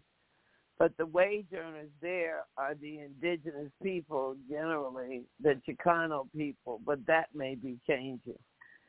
And in Albuquerque, the university, the land-grant university, the University of New Mexico, tended to pay fair wages, but the number of Africans employed was limited because of the limited number of Africans in the city of Albuquerque overall. And then we can go to El Paso, where you see UTEP and Fort Bliss. So you see both U.S. military installation and a state university. And you can see where it's had a reasonable impact on wages in that Africans tended to settle in El Paso after leaving the military simply because of the access to education and the wages. But that's only in certain areas, Brother Anthony, because in the textile industry and other industries, wages are dismal in El Paso. But in terms of certain work on the campus and on the fort, the wages are higher or had been higher than the national average. Okay. Thanks, Sister Eleanor. We'll go to a cultural break, and after this break, we'll have our final thoughts for today's program. Uh-oh. Hey, what's up now? Brother, what's up? This is a two-bit party, man. I can dig it. Right on. Hey, man, what's your name?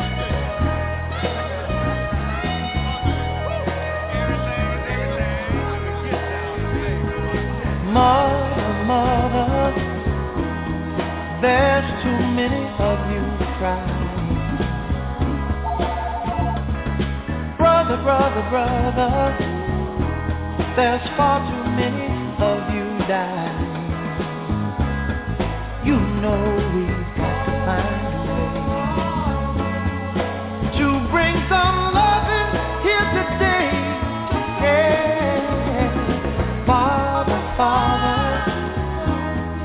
we don't need to escalate.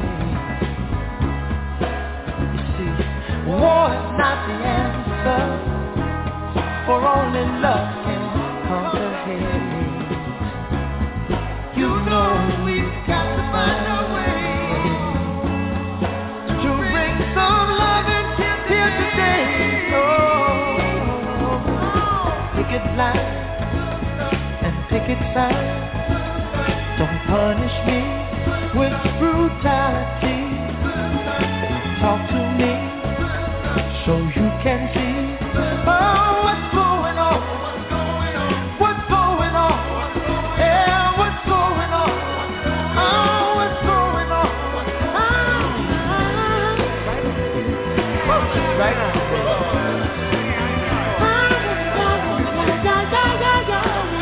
Hey, man, what's your name? Right on. Right. Everything?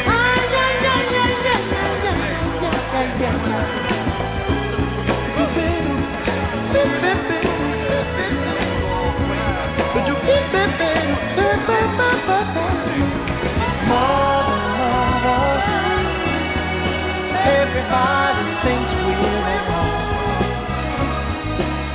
Oh, but who would they judge us? Simply cause our hair is long.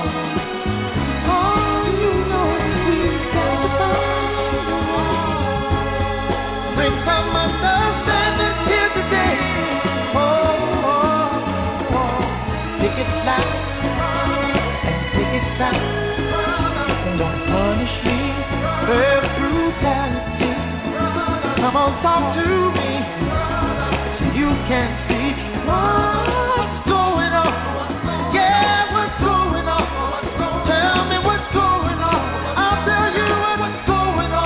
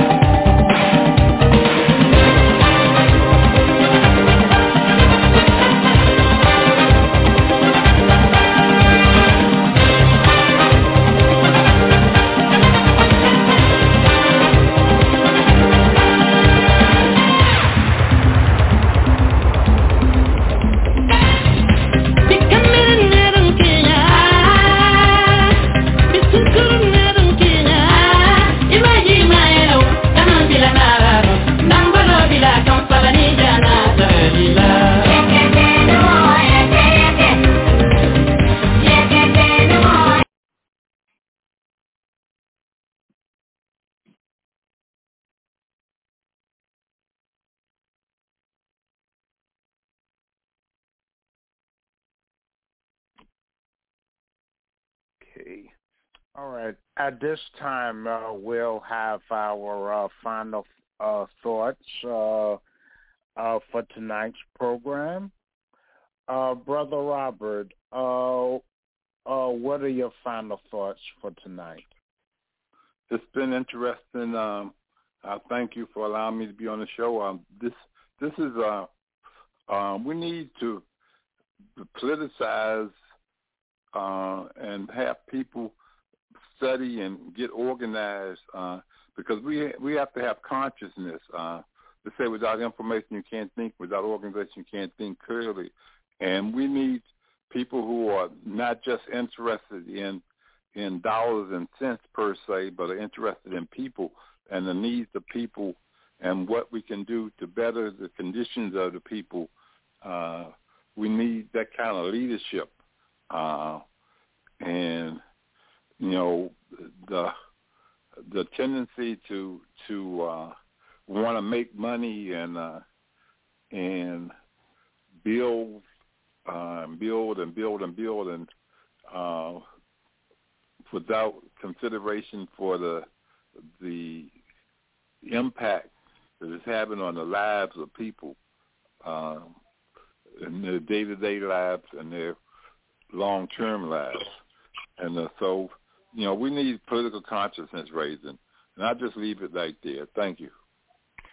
You're welcome. Thank you, Brother Robert. Sister Eleanor, your final thoughts for this evening. I'd like to thank you for having me on the show this evening, and like to remind people that Thomas Shakura and the event tomorrow, you can find out more on quick links, Shakura Affairs, and also Thomas Shakura.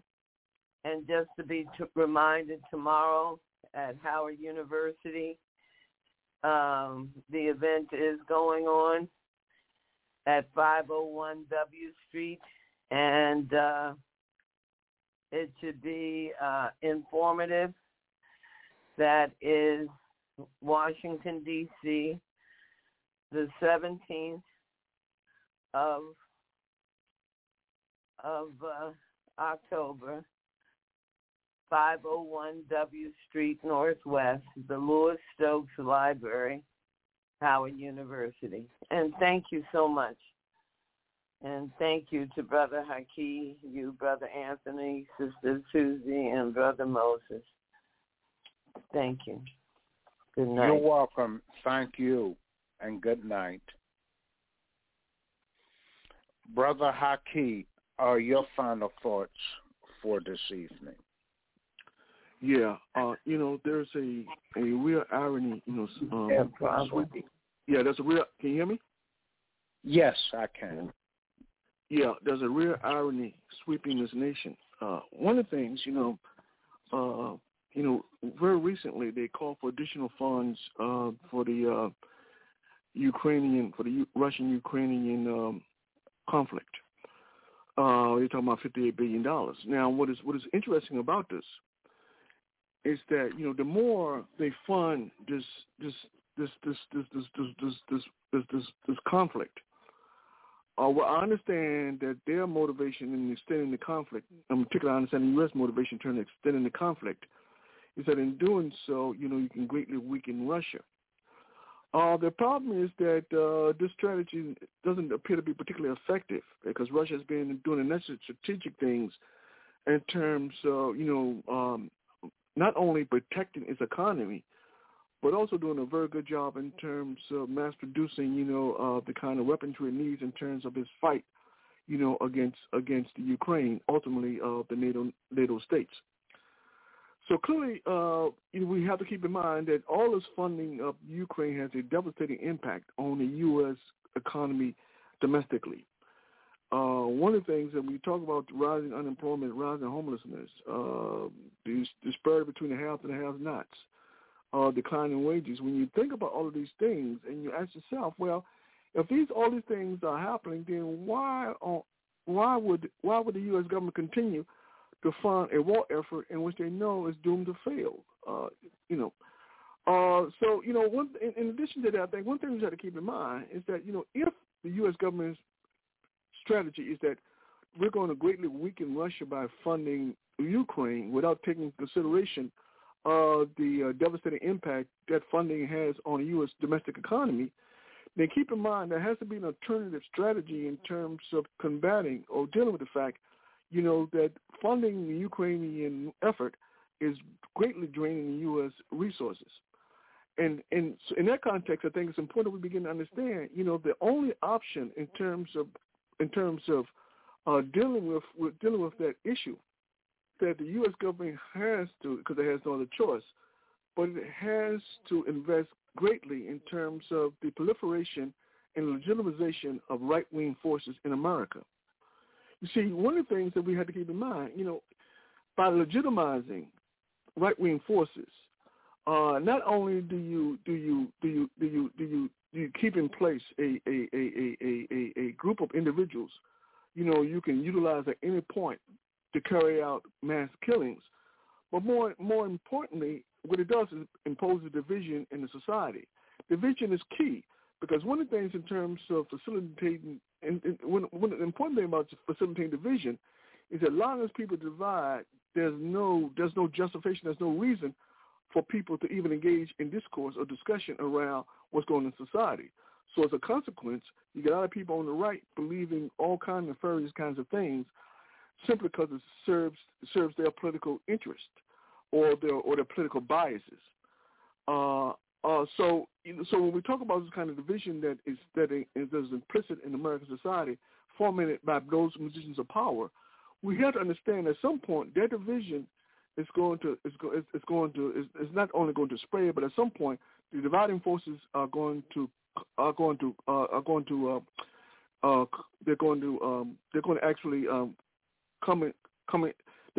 not only conflict, but they're actually going to create a situation in which they have to collide. And this is the very, very real danger in terms of what's going on. So when people talk about the inevitability of authoritarianism in society, they talk about the evolution of fascism in American society. It's not a misnomer. It's not some esoteric notion that in fact that these kind of things are taking place. These things, without a fact, are taking place right before our eyes. And if we don't understand fundamentally what's going on, then we are. Then I have to say this, that we are somehow complicitous in our own destruction, because if we don't see this as they do this, then we're fundamentally at fault. One of the things you talk about, the proliferation of right-wing media in the society, you got to ask yourself, who is funding these right-wing media? Who's funding all of this stuff? You see, who legitimizes these right-wing medias in terms of news narrative, which paints these people as somehow people who are really concerned in terms with the changes in society, not necessarily people whose position is that in order to resolve the issues they're faced with, they see massive destruction of their fellow human beings as a resolution to the problems that they face. When media doesn't convey that the dark side in terms of these movements, then it's complicit in terms of legitimizing these movements. And this is what we have to really fundamentally understand. And and I got to say, I continue to say, if we don't fundamentally understand, if we see this stuff and we still don't put 1 + 1 together, then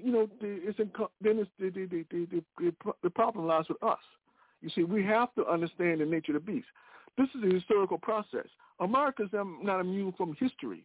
As much as people like to believe that America is somehow exceptional, atypical, as they say, America is not exceptional. The same forces that contribute to the Nazis in Germany's Italy, the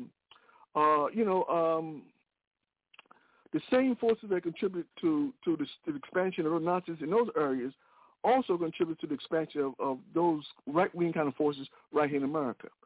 And so in that context, we're talking about, given the fact that the inequality in the society that impacts the greater society, the only recourse for government officials or the U.S. or particularly the capitalist class, the only recourse for them is to pit people against one another, to convince one group of people that the problem lies in another group of people. And it always works, because in a time of scarcity, when things get tough, people tend to grasp on their subjectivity. People don't tend to be objective when they don't have food, shelter, when they can't find education for their children. In short, but there's no future for them. They very quickly grasp on to all the kind of subjective notions simply because it makes them feel better about who they are. And this is a fundamental problem that we're confronted with in society. So as this capitalist society deteriorates, we better understand, that our situation in society is very, very precarious, and we have to fundamentally understand that. And as much as I would like to think that that in the context of the left, that everybody who's quote unquote identified with the left are committed to change, the bottom line, that's not true. So I would never advocate that's true. Just as people on the right respond to the socioeconomic conditions to make them grasp to those to subjective notions, the same is true for people on the left. They also subjective notions in terms of the reality as it exists in America. So in that context, they too are easily manipulated. Just as they are manipulated on the right, they're manipulated on the left. And so we have to understand it. So as African people, as an oppressed people, then we better damn well understand the nature of the challenge. And if we don't understand the nature of the challenge, the bottom line is that who can we blame? It's not like no one can say, hey, no one ever told me, I didn't know. We tell you on a weekly basis what's going on, and we tell you to do the research for yourself to find out, what's going on. We encourage you to do that, and it's important that you do that. But in closing, Brother African, let me just say it's important that people, unravel the matrix, because one of the things in terms of the kind of duplicitousness, as evident, by the way the U.S. government operates, one thing is clear: those things that we need to know they'll never tell us those things that we need to know. When we go online and we research, then we have to keep in mind that a lot of the stuff that we read for disinformation purposes is designed to deceive us. So we have to look at the stuff, read the stuff with a critical understanding in terms of what we're reading. Without that critical element in terms of our analysis, then we allow ourselves to be deceived and say all kind of things, which is precisely what they want us to believe. So being critical is very key in terms of survival, but critical skills can only be sharpened by reading a tremendous amount of different things, not the same things or the same material. Different materials, over on a consistent basis. That's how you sharpen your critical skills, and that becomes very, very important. So having said that, Brother African, you have a good night. You as well, Brother Haki. And thank you to all the panelists and the listening audience for your participation in tonight's program. And remember that we have to get organized, and we have to join an organization that's guided by a revolutionary ideology. Thank you, Susie, as well. And have a good night. See you next week at the same time, 7 p.m. Thank you. Good night. Michael, eles não ligam pra gente.